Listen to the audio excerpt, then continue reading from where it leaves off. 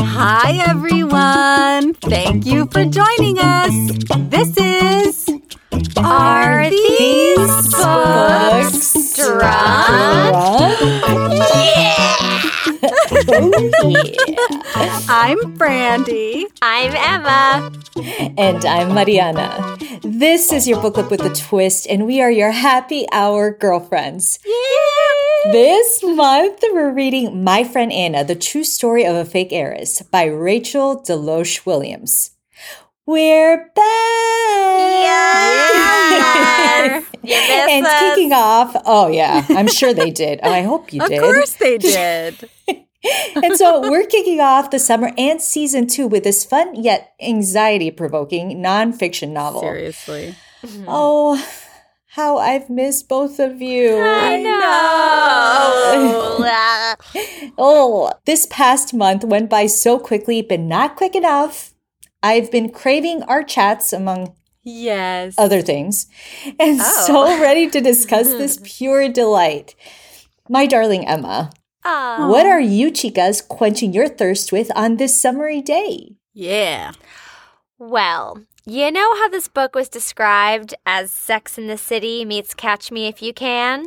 Yeah. Well, our bartender ran, get it?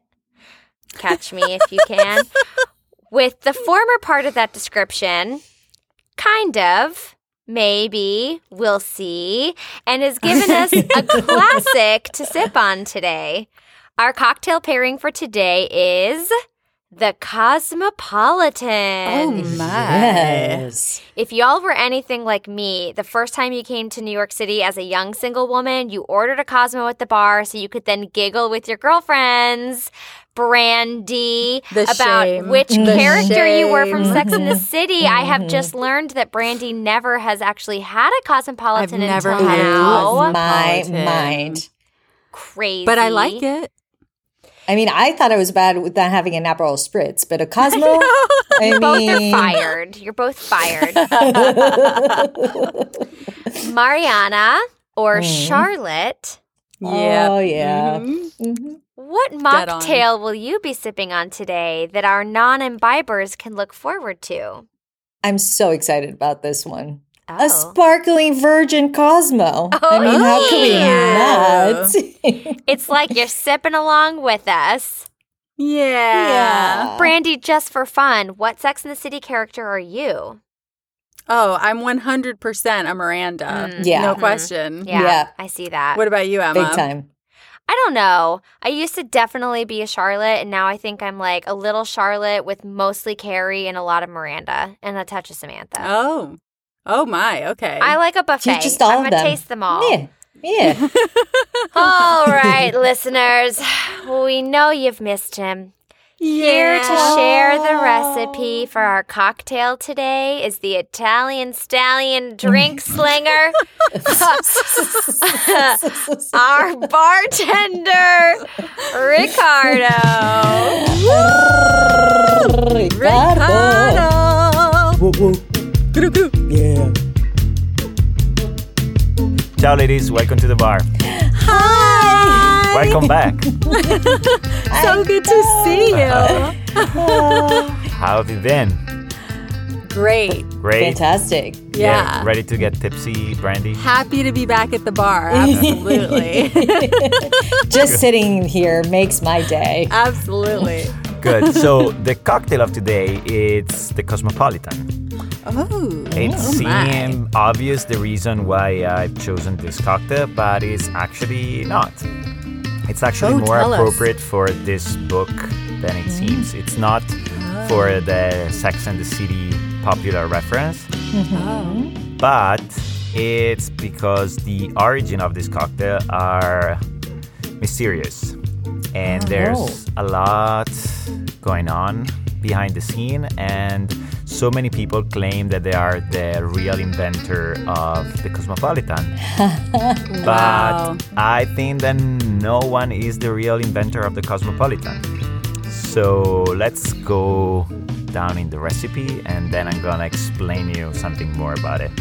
Okay, please. So for the Cosmopolitan, usually bartender recommends to use citron-infused vodka. I don't. I'd love to have like a plain vodka. So 1 ounce and 1/3 of vodka, half of an ounce of Cointreau. You can use triple sec if you don't have Cointreau. Yeah. Half of an ounce of lime and an ounce of cranberry juice. And you can decorate and use as a garnish a lemon peel, just to remind a little bit of the lemon flavor that you would have had in the citron vodka. You shake and double strain, because I don't like the small pieces of ice in my cocktail glass.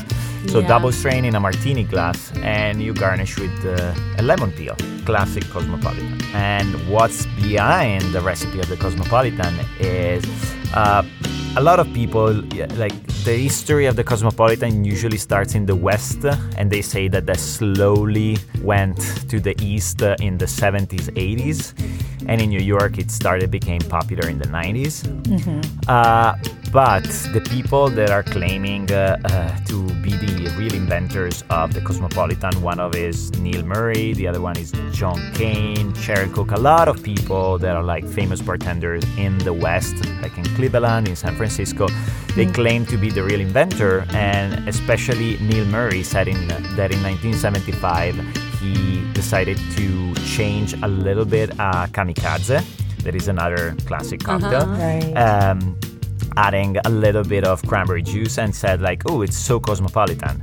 So he said that the Cosmopolitan is actually a twist on the kamikaze, but That's hilarious. in Is it the opposite? 1930s, so 45 years earlier, probably Neil Murray was not even born then, there's a recipe that is called the Cosmopolitan Daisy.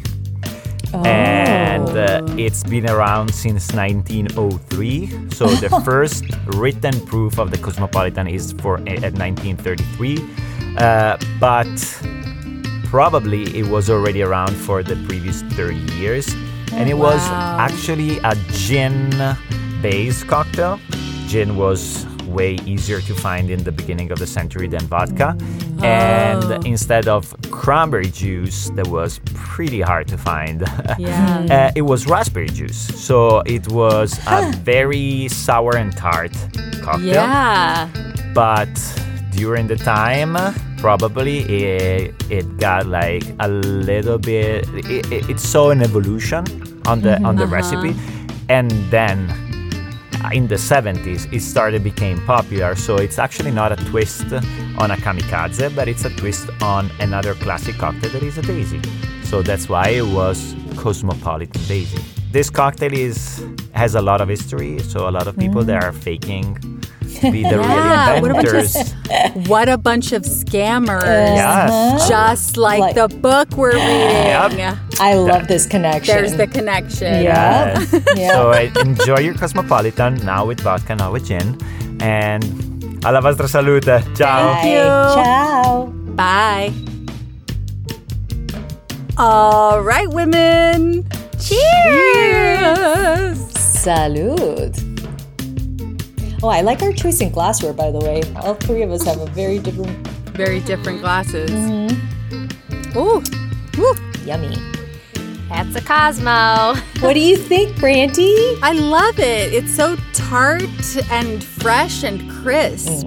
And I love that there's really no sweetness in it, really. Are you getting sweetness, Emma, in yours? You look like you don't believe me. Yeah, she's I just never really loved this drink. I used to order it, because I thought that was cool, and I didn't know what any other drinks were. So I was like, well, I know a Cosmo. I never really liked them. Oh, interesting. What is it about it? I just don't love cranberry, and it's just very citrusy. Yeah. It's just not my cup of tea. Okay. That's okay. But Mariana, I bet you love these normally. I did. It took me a while to get into them in college, but there was a place in Hell's Kitchen called Cosmos. And all they served were Cosmos. It was this tiny little loungy bar. And it was a twist on every twist on a Cosmo that you could possibly imagine. Wow. They served it there, and it was so good. And they served us underage, which was really fun too. Oh, yeah, you got to find those spots. Sorry, Yeah. Cosmos. Yeah, it's Hope no we're longer not getting there. in trouble. Okay. but- yeah. You shut them down. Right. But I did love the Cosmos there. And how is your mocktail? It's very refreshing. Yeah. Just kind of, what I need today. Lots of sparkling yumminess. It seems like in the summer I could double fist a real Cosmo in one and then your Yeah, mocktail keep in the other so hydrated. that I'm hydrating Mhm. as I'm drinking. Good for those kidneys, too.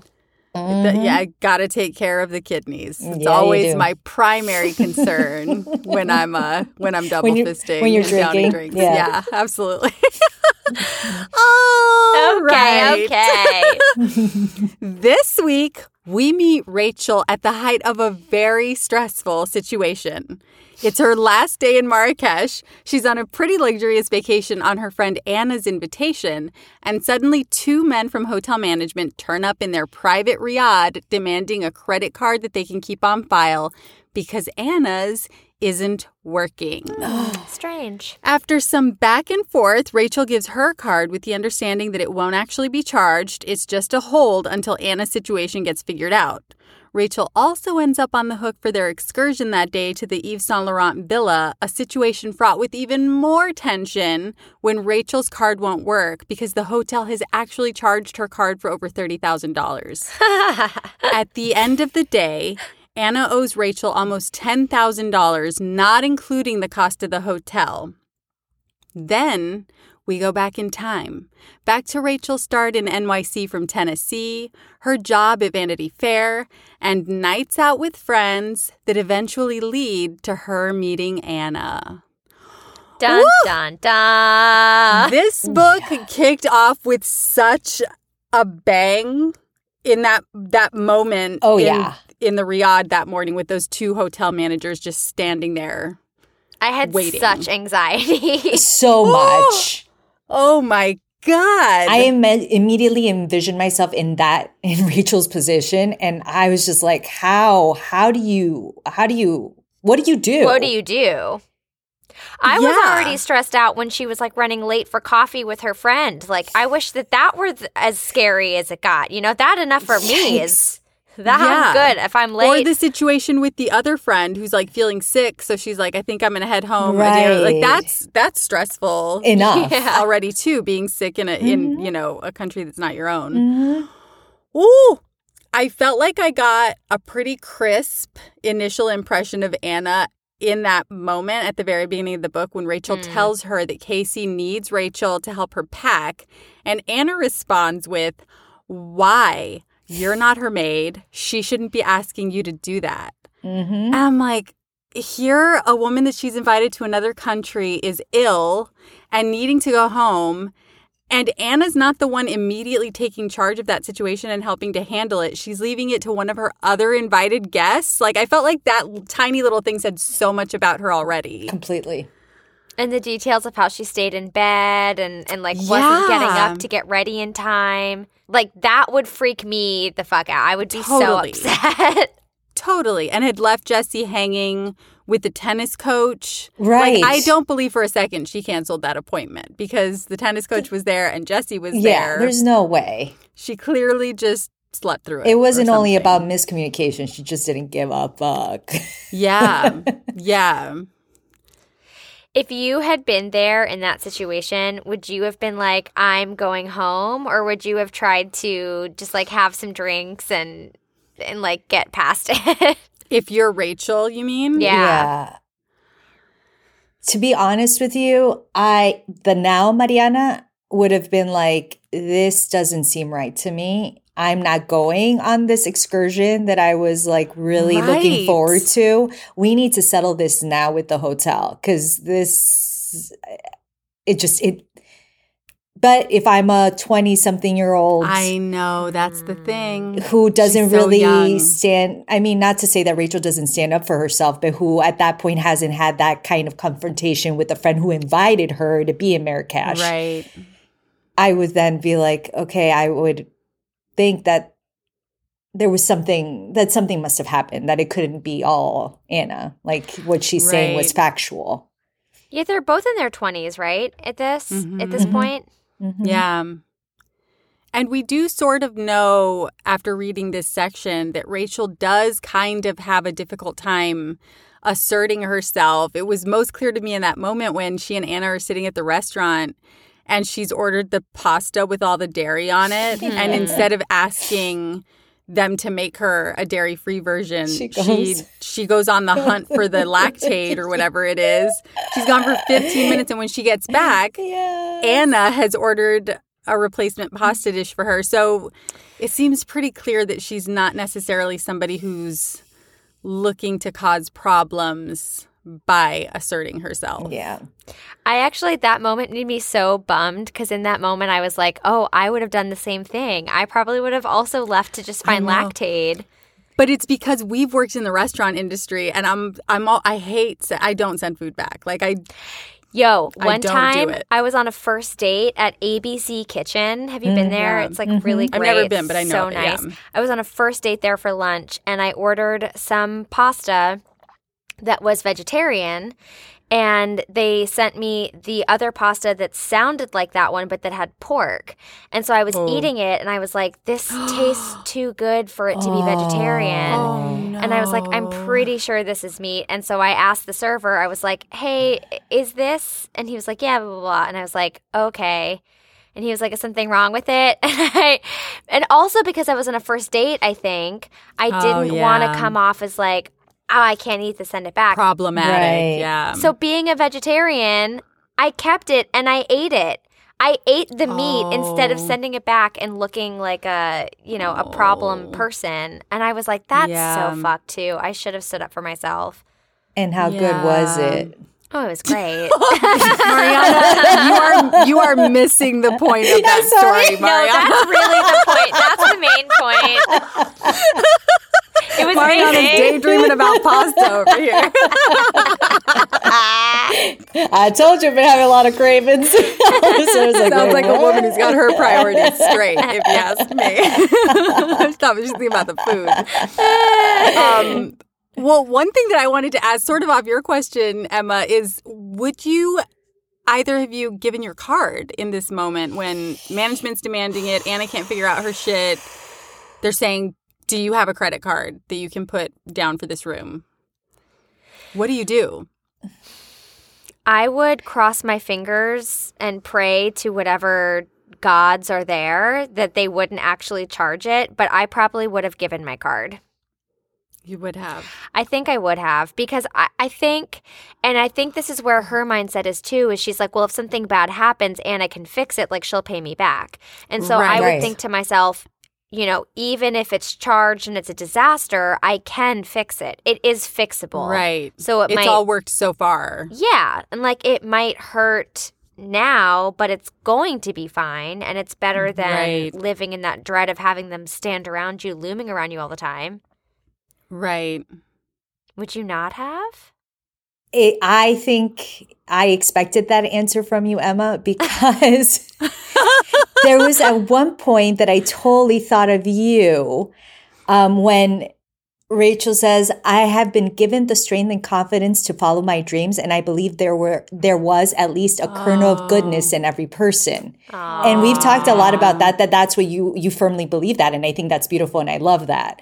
But I think I'm a little bit more, I'm not as trusting now as I used to be, I think. And then there would have been, I would have second guessed the situation being like, there's something fishy here. This doesn't seem like there's something more going on. So to actually just immediately place my card and pray and hope that I won't get charged, I feel like this is going to go down quick and it's going to be pretty bad. Yeah. Well, also, I looked up the cost of the place where they were staying. Oh, you did? I can't even imagine. $10,000, and this is today, so I don't know what it was then, but $10,000 a night. $10,000 a night. So who knows how long they were there? I mean, it seems like it was maybe 3 nights based on what she was charged, but... And that's with all the amenities of like a butler and a pool and... I think so. I don't know if it includes food and all that, but the Riad itself... $10,000 a night. Well, in was it the first Sex and the City movie? Doesn't this happen to them? Something I you guys don't haven't seen? remember. It's I don't been think I've seen years. either of the movies, just the show. I think they're in Dubai. Mm-hmm. And then for some reason, of course, Samantha gets in some sort of like sexual scandal and everything has been paid for. And then they realize that they can no longer stay there. And then they have to pay up front instead of it being taken care of. And it's a ridiculous amount of money because they're in, each of them have a suite and a butler. And so very similar circumstance. Right. So they head for the airport because they're like, we can't stay another night.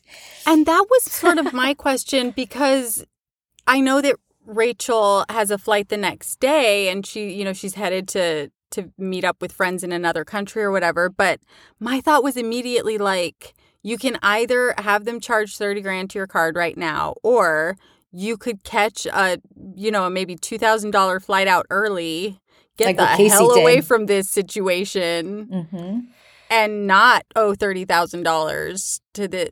I don't know. I feel like I would have been like, my limit doesn't go that high. I'm so sorry. I need to leave immediately. Yeah. But also, about that, I don't think that she knew it was going to be that much money. And also, they kept telling her that it wouldn't have been charged. And she was really trusting on that.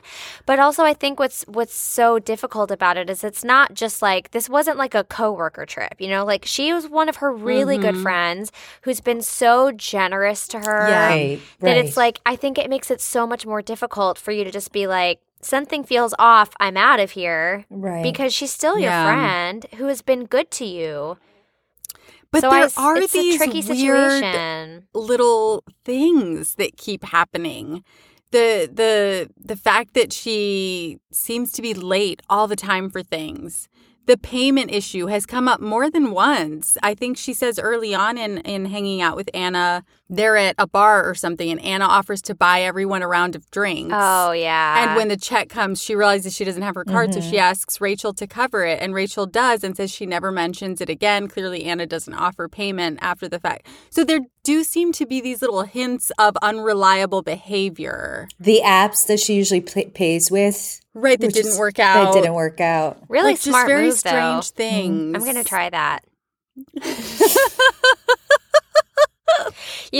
Reading all this too, actually reminded me, sadly, of my uncle that passed away because he was super, super generous with his money. And so whenever we were all together for an occasion, like a graduation dinner or the brunch after Thanksgiving morning, anytime that all the family was together, he always made it a point to be like, I'm picking up the check, I'm getting dinner. And it was always like a really nice place. Like I remember my brother's graduation dinner, we went to a steakhouse and there were a lot of us, and he graciously was like, I'm getting the check. But That's on so three different occasions, I think, his card didn't work. There was some problem with the way that he was trying to pay. And so my dad had to cover the bill. And every time my dad was like, okay, I hope he comes back for good. And he did every time. He actually did, pay him back. But that could have been a pretty sticky situation. Yeah, definitely. So you do, for the one that you love, you do what you have to, I think. And I think that she loved her at that point. I think so. I do agree with that, Emma. I don't think I would have left right away, but I do think that I would have stuck around and figured it out before putting down the card. I would have been mistrusting enough to try to solve it before putting the card down and being like, there's something there. I don't know if I would have left, but I definitely wouldn't have gone to the excursion. No. Yeah, definitely not. I would have stayed at the pool, hung out for the day, waited for my flight. Yeah. I think I would have gone on the excursion. But at the very least, wouldn't you have asked, is this Said already something. covered? Yes. What is the deal with payment for Absolutely. this? She just kind of seems to assume it's already taken care of. But she assumed payment for the room also was taken care of, and it clearly hasn't been. Well, something that she said that stuck with me was actually when they were at the museum. She said, suddenly I understood how it hurt to have your validity questioned. Right. And I was like, that's so true. I know I've had my validity questioned and it sucks. And so Rachel was saying that about herself. But then if you think about that in terms of you questioning your friend's validity, that also is that's some sticky territory. It is. And so I completely understand her trepidation and bringing it up, but also now it sucks for her. Well, now it really sucks for her. Yeah. I mean, do either of you know the story? I don't know the story. Like where it ends up? No. I don't know the completion of I can guess, but I don't actually know. Yeah, same. Same, You do. Kind of. I don't fully, but I will say Anna Delvey has a public Instagram account. And so I was starting to look at her Instagram, and you can pick up things that happen based on her posts. Interesting. But then I was like, okay, well, I don't want to know too much. So I didn't keep looking. But it is kind of fun. I suggest if you all want to follow her just for shits and giggles. I want to do that now. It's kind of funny. It's the Anna Delvey. Okay. Shout out the Anna Delvey. Anna, if you're listening, follow me back. But then you also have to follow Rachel. Oh, She's yeah. the innocent in this situation. If you're going to follow Anna, you got to follow Rachel too. Something I wanted to bring up about this fucking moment was this situation with the dress. Oh, girl. Oh, the dress. I was like, no. How dare you? I thought of you in that moment, Mariana. I was like, what is happening? That would have really struck a nerve with me. I don't know if I would have thought about it a little bit different now, but I had a very hard time seeing my friends borrow each other's clothes or like just do it without asking. Like that was always something like, how does that actually work? And I thought that it was just because I'm an only child that's why I felt uncomfortable with that type of situation. No, same. I have too. Like the tag is on a dress that you haven't worn. It's a new dress. And Rachel even knew that Anna wore it because they were going to be taking photographs and she wanted to look extra cute in her own dress. Right. She said I knew it would photograph well or something. Yeah, that for me was a moment where I was like more on y'all's side, where I was like, no. Like that. You can't do that. That's a red flag. Yeah. I think for me, I have two sisters, and if one of them grabbed something out of my closet, like I don't care, even if it is new, like whatever. And even one of my, if a good friend for some reason had, done something like that, I think I would give them the benefit of the doubt. What bothered me the most was the way Anna sort of breezily walks out and doesn't even address it. All she says is, I figured it would photograph well. Mm-hmm. What? You got to give me a reason or something. Like, there better be a damn good reason. Yeah, where are you going? Right, you're not going anywhere. You're having dinner with us. What, you have clothes, put something on. Like, why are you wearing my new dress? Right. It's crazy. It's so entitled. It just smacks of like, I pay for everything. This is mine now. Except I don't even want it. I just want to wear it first. Mm-hmm. And then you can have your rags back. Like, that's the vibe, I feel like. It's a lack of social etiquette, I feel like. There's just that's a good observation, because she does exhibit that consistently in these chapters. Mm-hmm. So something I wanted to ask the two of you is, at the end of this week's chapters, Rachel says that at some indistinguishable point in their friendship, the dynamic between her and Anna began to shift. Mm-hmm. Rachel became more and more comfortable letting Anna pay for her and more comfortable ignoring Anna's rude behavior towards other people. She's constantly blasting her music in cabs, making no effort to be social at parties that she's invited to. And she even has this horrible moment where she refers to someone as a peasant. No. God.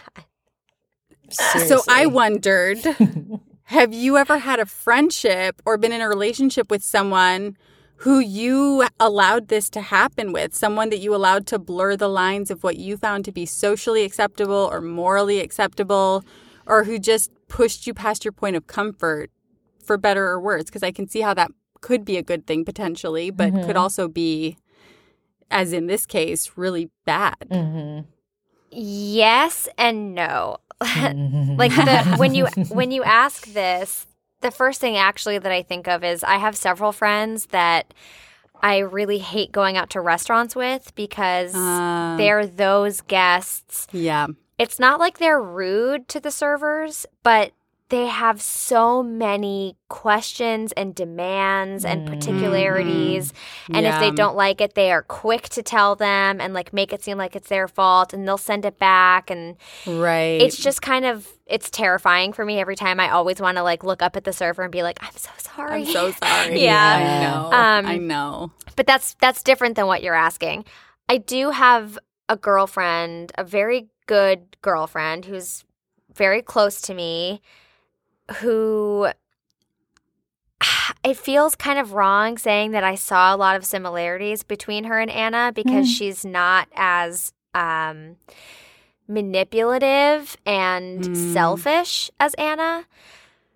But she has always been a lot older than her years, and so she has this confidence in speaking to people in a way that would always make me really uncomfortable. I mean, there's also something I think is really admirable about it. Like, she can make friends with everyone and anyone wherever she goes. She can have a conversation with anyone, and then she gets people to love her. And so then whenever she needs something, she always has people that she can reach out to that she knows will help her, because she's established this connection. And she also is very generous with her money. And so I think that she uses that sometimes as like a level up to get what she wants, because she knows that, like, well, you know, I paid for us every time we've gone out, and so if I ask for this thing, like, I need you to do it. Right. She's not as, you know, as daft of like blasting music in a cab, but I will say I think it comes in handy sometimes. And like at my wedding, for instance, she was the person that came up to me and was like, your makeup needs fixing. Like, I need to fix your face. And at first I was like, oh my God, like, wow, you have some balls. But on the other hand, I'm like, thank God she said something, because no one else would. You need no one else would do that brash. Yeah. And so I was actually like, thank you. And so sometimes I wish that I could channel some of her, you know, and just like give less of a fuck.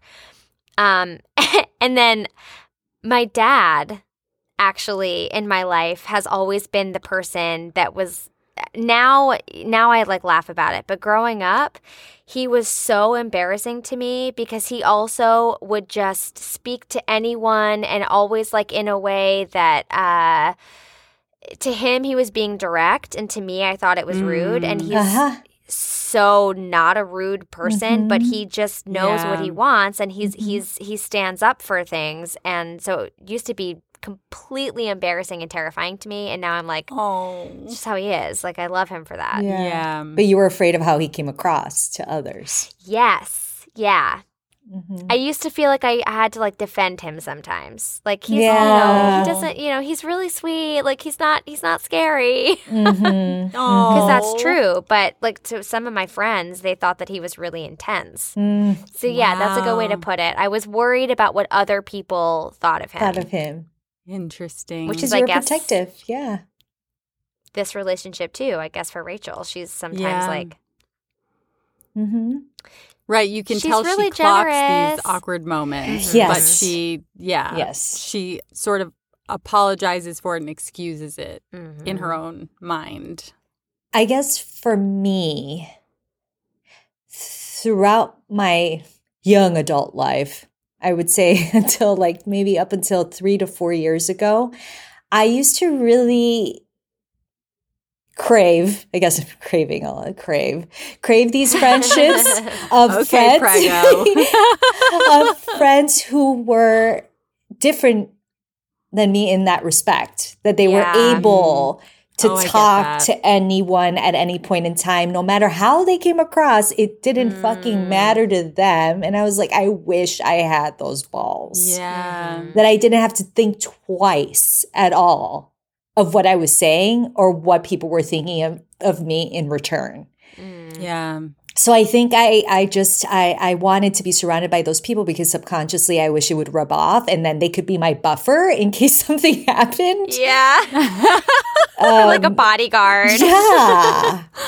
So I can definitely see why Rachel gave into this, because it was just very, I could relate a lot to Rachel because it was someone who was very different than she was. She was very reliant on what socially, or what we consider socially acceptable etiquette should be like. And she was going with that. But then this other woman kind of like threw her for a loop. Yeah. And I can see why that's very enticing, because I think I did do that a lot. Yeah, there's something attractive about it. Yeah. Even if you have that little voice inside you clocking those moments that you're like, this doesn't seem right to me, but Right. I'll just go with it Right. and see where it takes me. It's almost like being on vacation or something in a weird way. You know what I mean? Exactly. Like a personality vacation. Exactly. Yeah, I dated somebody for a long time who was similar to what you guys have both described. You ladies have both described. Was like a very direct person. Could definitely come off as very brash to people, or very harsh to people, in a way that, like, weirdly I was embarrassed by a little bit and felt the need to like apologize for a little bit. But also, similar to you, Mariana, that like I wished I had a little bit more of that. And I don't know if I was hoping that like it would rub off on me a little bit or anything. But it's funny that I actually found that the opposite thing was happening. I was becoming smaller in the wake of that person's behavior. You know what I mean? Like I was hoping that some of that would rub off on me. And instead, it was like not only pushing me away, it was like making me... It was just making me small. So luckily, you know, I got away from that. And it's interesting because ever since then, I can sometimes recognize that in people. Not always immediately. It's happened a few times where like I'll be friends with somebody for a while and then I'll realize like, oh my gosh, this is what's happening again. This is a pattern that I fall into where for some reason I'm attracted to this type of personality. And I need to not be because it's harmful. And I don't know what that draw is, that like magnetism is. But then as soon as I recognize it, I'm like, no, not doing this anymore. Done immediately. Which is why I think I've had such a hard time with a lot of Anna's behavior, because I kind of don't understand their friendship, I think is the thing. Like what are they getting out of it? Yeah, like that you both said, you know, it seems like there's a lot of love there. And I'm like, but is there? Like, I don't know if I see that. I don't know. Anyway, yeah, I feel like the older I've gotten, the easier it is to sort of suss out these weird little things that I'm like, I don't know what that is, but I want no part of it. I know that. Which is so great that you're so aware of that, because I feel that a lot of individuals, a lot of people just fall into the same pattern over and over when you're talking about friendships and relationships, which could be even more harmful. It's so easy to.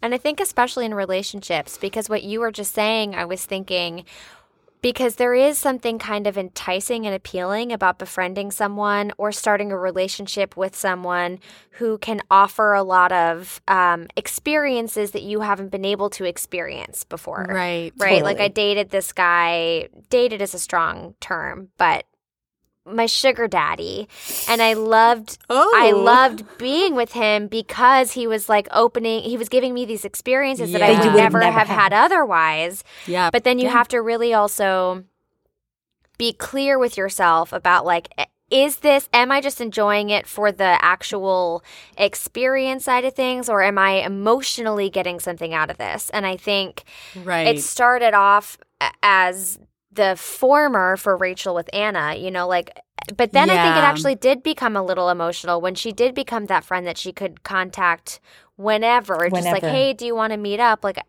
that does feel good to have those relationships with people. Yeah. You're not sold. I just don't know. I know that Rachel comments at one point that it seemed to her that Anna cared more about the appearance of having Jesse, that videographer, there filming that documentary, with them. She said that it was clear to her that Anna cared more about the appearance of having him there than him actually doing what he was there to do. Yeah. And that definitely seems to be the case with a lot of things in Anna's life. She hires that personal trainer, but she's constantly late to the sessions. And then she kind of like half-asses them while she's there. And then she undoes all of the work by going out to these extravagant restaurant meals. She goes to the sauna to detox, but she's drinking while she's there. Yeah, she's actively drinking while she's there. I get it. And I know it can sometimes be hard to see those connections, like when you're in it, when you're in that moment, you can't necessarily put all those puzzle pieces together, like if you're Rachel. Mm-hmm. But I just kept wondering, like, what is this friendship for her? Does she actually enjoy her company? Or is she just being taken by the extravagant lifestyle that Anna can kind of offer her?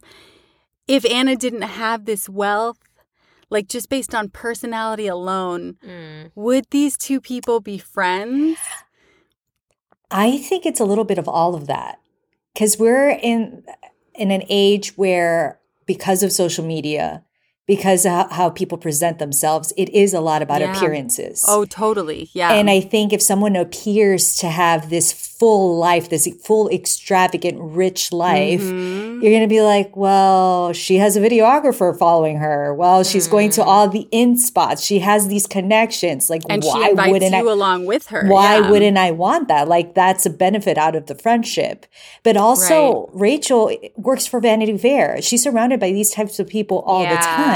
Yeah. Right. So it's like if it's another person that she can put, as weird as this may sound, in her back pocket and be like, hey, look who I'm friends with. It's like going to help her in her career too. So I can see why it would be another reason why she would enjoy this friendship and actually be very much enthralled with the whole situation. But also, Rachel does think that Anna is starting her own right. Foundation, right. So she also has this compassion in her heart. Right. And it's like, oh, she's such a boss, for at her age, like handling these situations and having these meetings with people that I could never get close to. So I do think there is an admiration in terms of her work, like what she's getting from, she just thinks that she's a badass. Yeah. She doesn't know. Right. But I wondered about that too. Like, I guess I just feel like Rachel's fooling herself this whole time because at one point, Rachel makes mention of the fact that Anna confided in her more than she confided in Anna. And that's in part because Anna's life is supposedly so much more interesting than hers. She's taking all these interesting meetings, whereas Rachel's life is really just about like booking hair and makeup people for shoots or whatever it is, And meanwhile, Anna's having these meetings with like hospitality giants who own restaurants and all this stuff. But every time they spend time together, it seems like they're just day drinking and eating lunch. Like in my mind, I kept wondering, when are all of these meetings happening and where is all of the work that goes into forming those connections happening? Because when they're together, none of that shit. It's not like Rachel or it's not like Anna's fielding calls for all of these important meetings and trying to set them up and stuff. You know what I mean? So it just feels like a little bit of a fantasy that Rachel's buying into without having any evidence of the fact that these things are happening. Yeah, it's a lot of it's talk. It's just all Anna telling her that this stuff is going down. But her lifestyle doesn't really show the boss who's starting a foundation. She did. This is so not related to what you're saying, but I had a really fun time reading this, learning that Rachel was working, or is working, I guess, at World Trade Center. And then she talks about going to PJ Clark's at Brookfield Center, which is like right across the street from Elvez. And so it's just like, that's right. This whole time I was like, oh, I wonder if I've like waited on her. Like maybe she's been to Elvez and like been my guest. Oh, interesting. There was also the funny mention of the Oscars moment, when she's doing the Oscars party and there's the slip up with La La Land. Yeah. And it was just so fun to have that moment where I was like, oh, I remember where I was when that happened. Like, I remember watching that moment play out on TV. And it's just those funny little touches that make you feel so connected to this book and the story. Yeah. And to tag along with that, this is something really embarrassing, and I'm going to say it. to all our listeners, because I think both of you know, I'm a huge Real Housewives fan. And I love the Real Housewives. That's definitely like my dirty pleasure. Yeah. I love Bravo in general. So when they Yes, you do. Yes, I do. So when they said that they were in Bethany Frankel's apartment with Frederick, who I didn't end up watching their show that they did together, but this guy is... you know who that is? I do, because he's at New York Listings. New York Listings. He's a huge realtor. Like he's... And they have a show. And they had a show. So when they mentioned both of them, I was like, oh my God. For me, that connection was like, that got me. How funny. Because I had seen Bethany's apartment and her apartment was immaculate. And that statue of the apple, like I remember seeing all of that on TV. Really? And I'm like, I cannot believe you were actually looking interesting to purchase that at apartment. It was very surreal. As if she moment. could. As if she could. I mean, I wonder if she could have. I don't know. How? I'm so curious. I mean, yeah, I'm so how curious about where this the money scam is playing out. Yeah. That leads me into my question that I have for you two. Oh, okay. So this book is bringing up a huge topic that I've always been really uncomfortable talking about. Like, always. The topic of finances.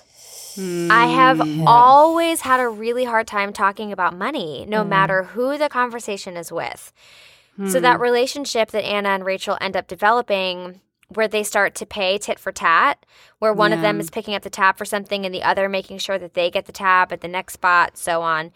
It reminded me of a relationship that I was in that sounded, unfortunately, just like this. If he picked up the tab for anything, no matter how small, he would be sure to make sure I paid for whatever the next thing was. I don't like that. It was awful. Like, and it didn't matter how small it was. How long did that relationship last? Like a year, on and off. Wow. Yeah, no, it was like... I knew it was bad, but I always felt bad about it, but I also always had like a really hard time confronting him about it. Similarly to Rachel, I guess. Am I a Rachel? So I've been curious reading this. And I'm going to pose the question specifically about your partners, but like kind of actually I want to expand it to an overall topic. How do the two of you deal with finances with your partners? Have you had to figure out some system between the two of you as your relationships have continued over the years? So like that's my question. But like now also I am also curious just overall like how you two, if you have this same issue of like talking about money as I do, and I'm just so curious about like what that is, and so now I've made it a bigger question.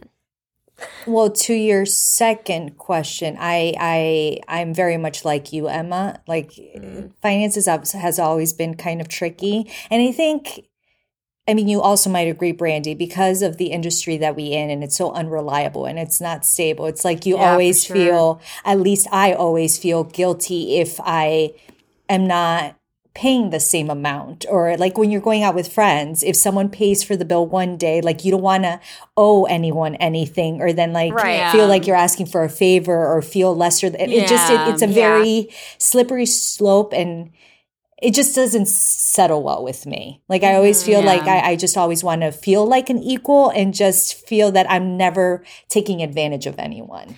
Right. Yeah, I get that.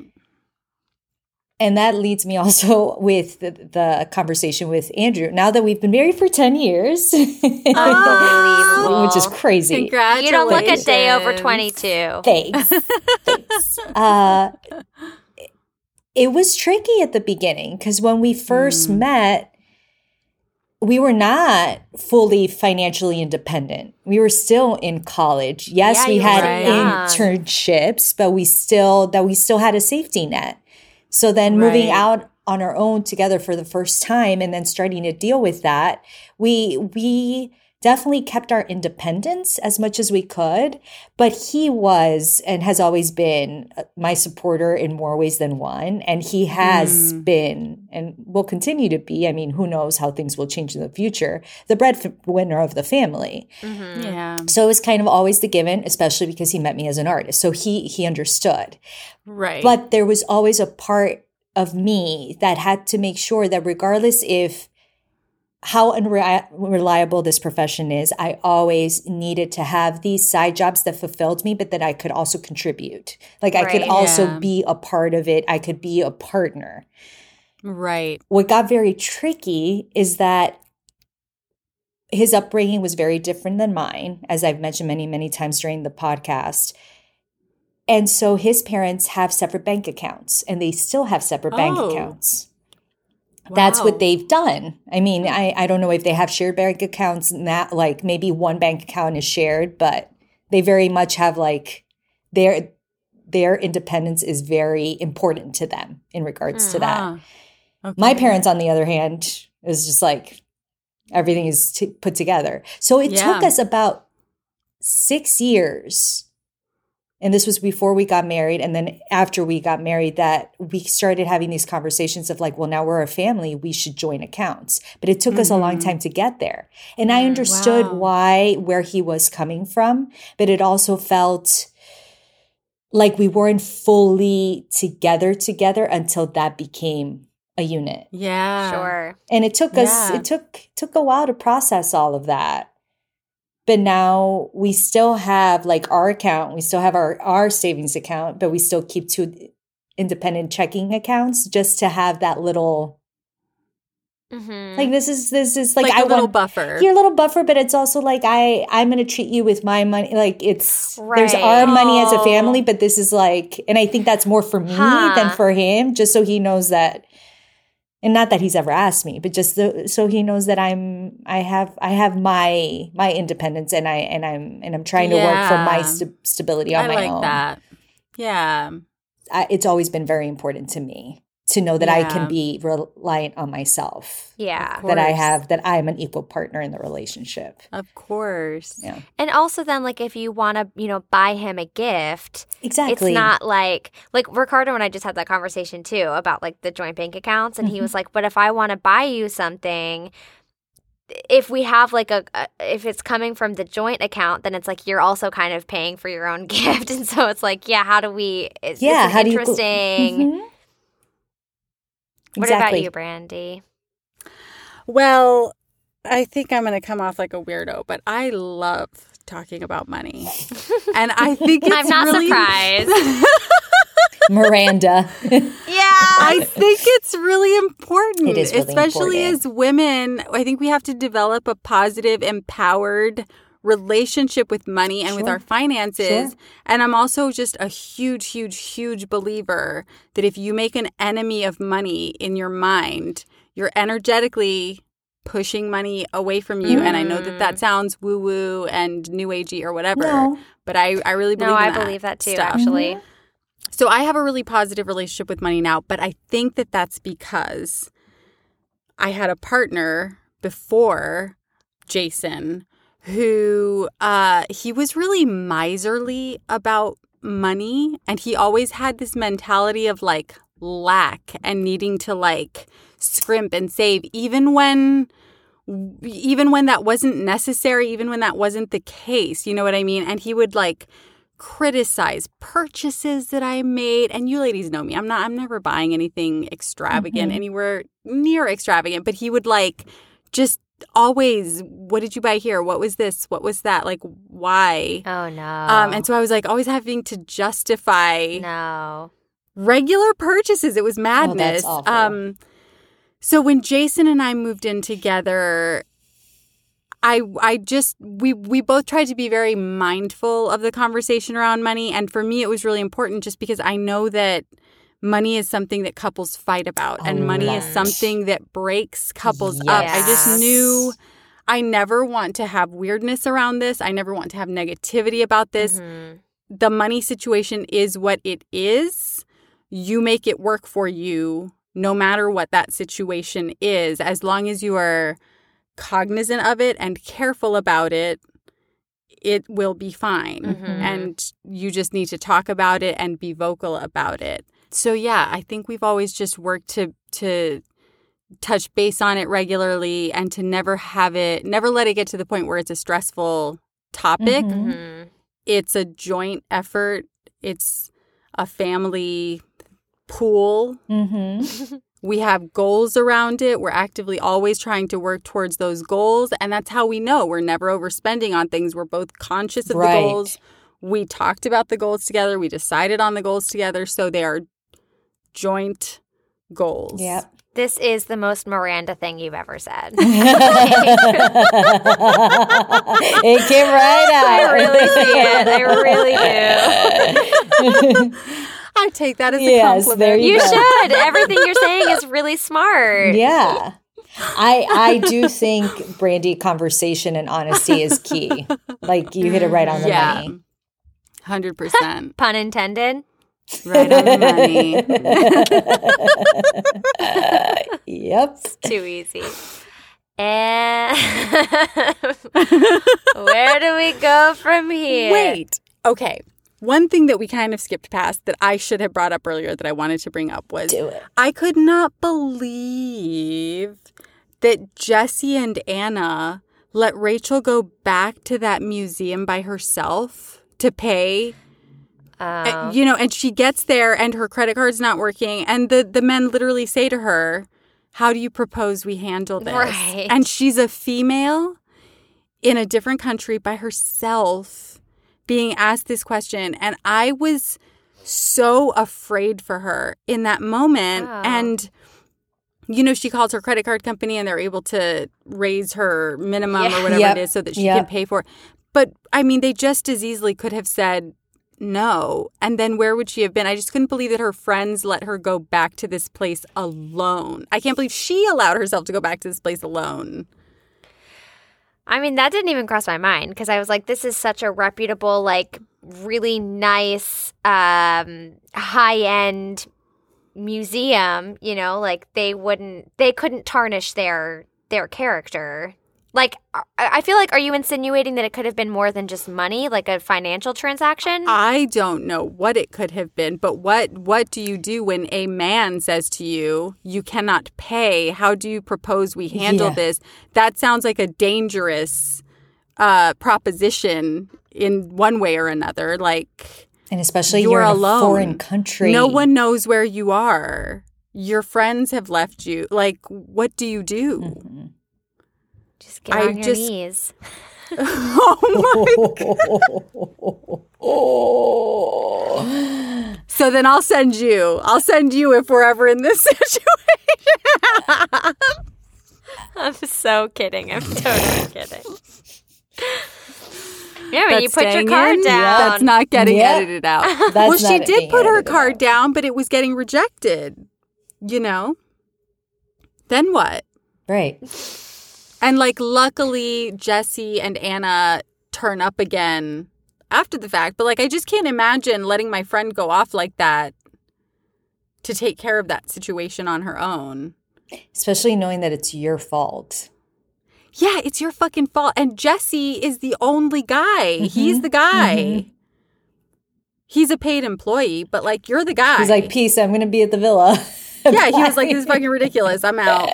What? Well, that didn't even cross my mind. I was just like, she can handle it. Like, she's a grown woman. I was alarmed. It was to me, it was the scariest moment in that chapter was this museum situation. You weren't scared when she ordered wine at the nail salon?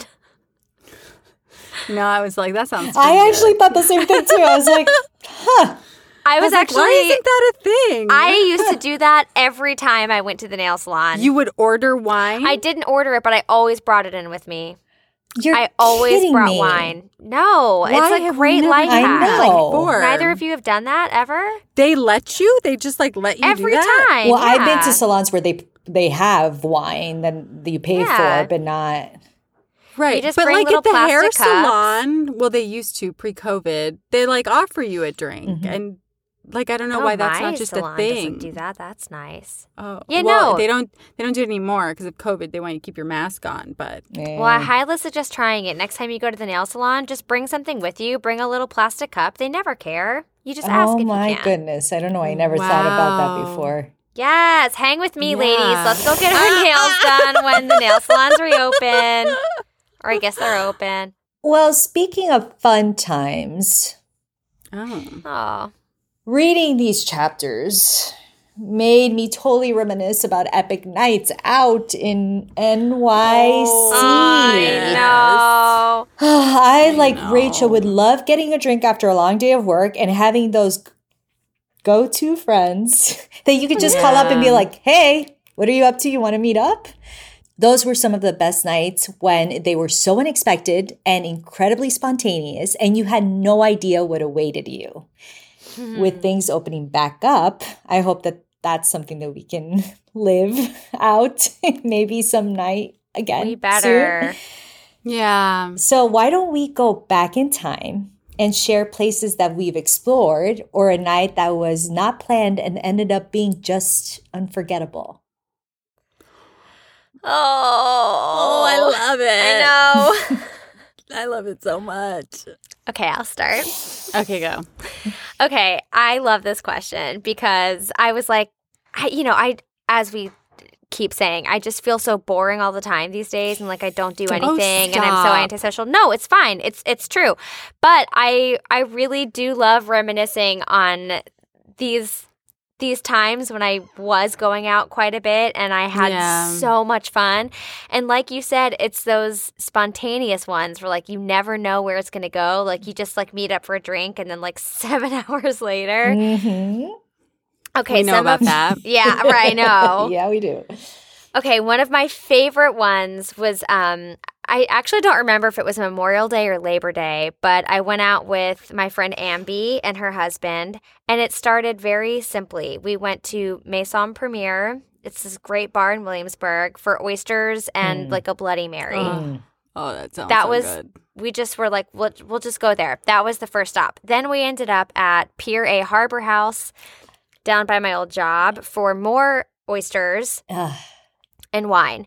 Then we went back to Williamsburg and we went to Fedasau and I had barbecue. Whoops. Oh my God. And then we went to Union Pool and it was one of the best nights of my life because there was no one at the bar, which was really weird. They had this huge, big open space where the bar was, and there was a DJ who was playing like remixes of like Frank Sinatra, Ella Fitzgerald. I love that. Y'all, I gave myself like a full across the floor like dance combination at the bar. I was dancing my heart out. I was laying in the booth like shanjamong my legs. It was one of the best nights ever. Another time, my high school friends were in town. We hadn't all been together in a really long time, and it started off with drunk brunch, as it usually does. At Those this are the great, best. the best. This great Thai place, I think called Kitty Chai, that doesn't exist anymore, or Kitty Thai. Yeah. We started with drunk brunch.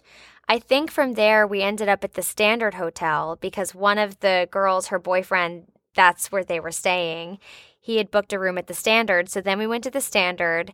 Then we went to the Boom Boom Room. This is like at 3 p.m. This is epic. Yeah. 4 p.m. Epic. Martinis, the whole thing. I was my dog God. sitting at the time. So I went to the Upper West Side where I was dog My sitting. goodness. I walked the dog. I got in pajamas. I got in bed. And they called me and they were like, nope, you're coming back out. And I put clothes back on. Like, at what time is this? Whether you're getting redressed, going back out? I don't know, like 11 p.m. Like No. not that late, but not that No. early.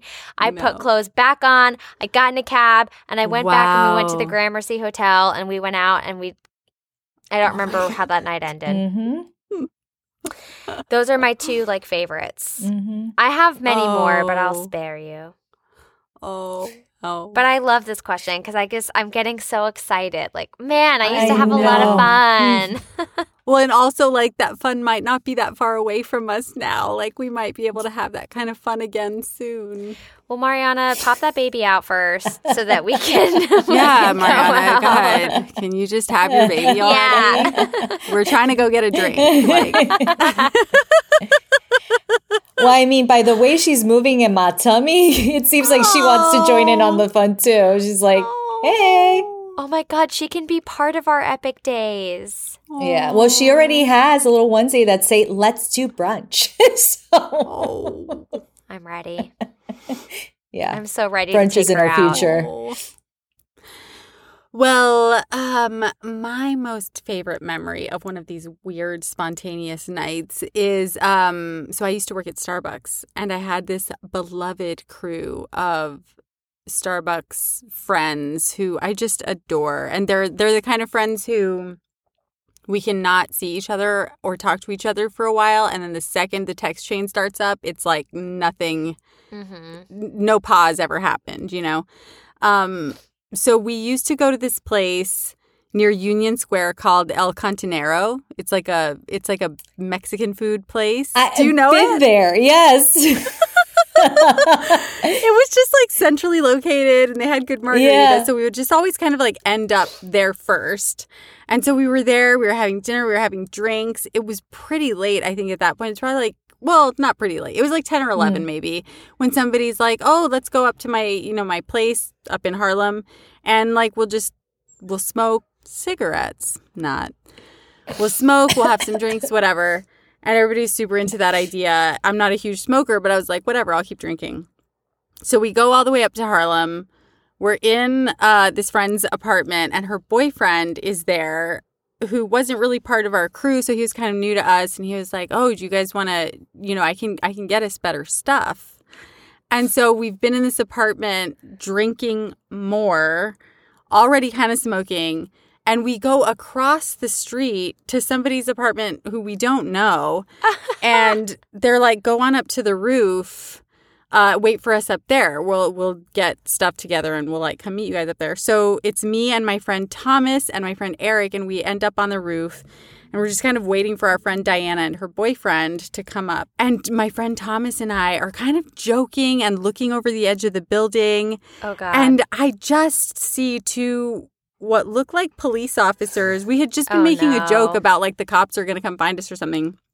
And I see what looks like two police officers walking to the front of the building. And we're pretty tipsy at this point. And I'm just like, Thomas, do those look like cops to you? And he kind of like laughs and he's like, that would be hilarious. And then he looks and he's like, oh, shit. And so we haul ass downstairs to where my friend Diana and her boyfriend are about to bring stuff up to the roof. And we catch them just in time. And so we all start heading down the stairs. Her boyfriend puts all this stuff in her purse. Oh, no. We start going down the stairs. And I'm at the end of our little group. The police are coming up the stairs as we're going down. And they start questioning somebody in the stairwell, not one of my friends, somebody else in the stairwell. But I get like all of my friends keep going down the stairs and I get stuck behind this little encounter that's happening. And so I'm just standing there like awkwardly watching these cops question this person. And so I'm probably stuck there for like 5 to 10 minutes. I finally get downstairs and my friends' jaws just drop because they're like, dude, I thought you were stuck up there being questioned. Oh, God. They thought it was me. But it was just one of those crazy New York City nights where one thing leads to another, leads to another, leads to another. And then before you know it, you're like, what just happened right now? Mariana, do you want to share a story? Well, the thing is, this is going to come off or sound really whatever, but I'm going to say I have so many of these stories because as you both know, and I've kind of been the instigator whenever we go out, that I just want to keep going. Yeah. So I don't want to stop. Even at my wedding, we said like our motto was till the AM for Andrew and Mariana, but it was really till the AM because all our friends knew That's super cute. that the party wasn't going to stop at all because whenever we go out, that's what we do. Right. But one really cool thing, and this is way back in college, and this is even before Andrew and I met, we were right across the street from the Hudson Hotel. So this place was like the go-to place for all the college people because this hotel had just opened. So no matter where we were, we always ended up there, and the dance parties would be epic, especially because all the dancers would go together. And we were there to we would maybe meet guys, maybe not meet guys, but we would always get drinks bought for us. And it would just be like, That's the way. that's the way to do it. But it was it was one of those things where only in New York, I feel like, and only in New York do these bars and restaurants stay open so late that you can just keep on bar hopping or keep on going to different places. And we knew the bouncer's name was D. That was his, just because that was the bouncer's name. He had the biggest fro. And he was Asian, but had this spiked fro. And he was the coolest guy, and everybody's like, well, do you know D? Yeah, I know D. Do you think he could get us in? It was it's so stupid thinking about it now, but we just felt like we were so cool. Yeah. So in the know. But Emma, I have so many of those nights or those days, especially when they started with the brunch. With brunch. And when you would go into a place where brunch happened in a very dark room that was almost like a nightclub, and you would walk out and it was still daylight outside, and you're like, well, I just have to keep going. I think that's the worst too. Yeah, I mean, you have no other choice. You started early, so you just might as well continue. Right. Oh, so nostalgic. Yeah. Oh, one day. One day. But I was also thinking about, Rachel mentions how something that would be a normal run-of-the-mill day was filled with activities and drinking and spontaneity, like the sauna and the wine. She was like, that would have just been a normal run-of-the-mill day. Those are those were my favorites. Similarly to your question, I feel like those days where you're not expecting anything and then you get into something like that, those are the ones that really stick with you. Yeah. And I think a lot of it also has to do with the people that you're with. Oh, 100%. Because if you're with, when we go out, time just flies by and we just want to continue going because we're enjoying each other's company, and we always do. Yeah. What always astounds me when you have nights like that too is you never seem to run out of things to talk about, even though it seems inconceivable that you could talk continuously for that amount of for time. 7+ hours. Right. And yet at the end of the night, everybody's like, oh my God, it's so late already. You know what I mean? You could totally keep going for another 3 to 4 hours. And yet it's already been 7. Yeah. Yeah. Literally. Literally. Yeah. One thing that I wanted to ask, because we kind of touched earlier on what it is that Rachel sees in a friendship with Anna. But this line caught my eye. Rachel says, now and then we would banter with other hotel guests. Friendly to a fault, I sometimes chatted with them for longer than Anna seemed to like. She was fast with her appraisals, deciding within minutes whether a person had anything to offer, entertainment value, interesting conversation, and so on. If they didn't, she was liable to ignore them. And it made me immediately question what Anna's interest was in Rachel. Rachel doesn't seem to have any connections that are of use to her. Why does Anna, do you think, seek out this relationship and continue this relationship with Rachel? My initial gut reaction to that is that Anna saw the vulnerability in Rachel and that she felt that she could wrap her around her little finger. There was the insecurity maybe wasn't right on the surface, but she could tell that she could be someone that would give in. Malleable. Mm-hmm. That would give in to her her facade. Yeah, I feel the same way. And to add on to that, I feel like she also liked that Rachel, or it was easy for her that Rachel was always grateful for the times that Anna took her out, because it wasn't like if she had been her equal, like if Rachel was who Anna wanted to be, she could have been found out so much more easily. But Rachel was easier because she wasn't an heiress. And so she was actually genuinely excited for those experiences that Anna made possible for her. Right. I think also the thing that it drove home for me is, you know, it's always so easy to think like, oh, if I just had, if my finances were in a different place, I'd be set. I'd be so perfect. But what Anna's situation really highlighted for me in reading these chapters was she seemingly does have all the money in the world at her disposal, and yet she doesn't seem to be happy. And it's because she doesn't have anybody to either share that with or anybody to witness her supposed success, or enjoy the things that, you know, she's privy to enjoying. And so in conjunction with you ladies are saying that, you know, Rachel's somebody who's malleable and also somebody who will appreciate what Anna's able to give her. I think Anna really needs, I think the con artist in her needs somebody to witness the con, witness what she's getting away with. Otherwise, it's like it's not real. You know what I mean? That's the catch me if you can element of this book. That's exactly it. Absolutely. You're right. Well, are you ladies ready for a final question? Yes, we're back. All right. I want to know. First final question of season 2. Better be good. Yes, it's a fun don't one. fuck it up. Okay.